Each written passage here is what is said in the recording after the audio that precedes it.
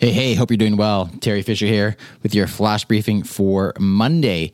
Today, I want to tell you about a new service that has just recently been launched in Canada, and it's called Amazon Counter. So what is this? It's the opportunity for us to have packages delivered to specific businesses that may be in our vicinity, whether we are at home, whether we are on a commute, whether we are at our place of work.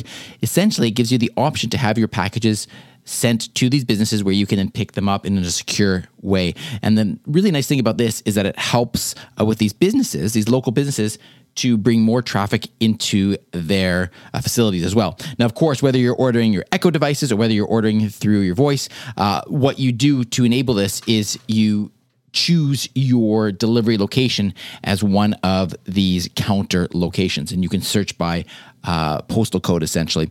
So there you go. I think it's pretty cool.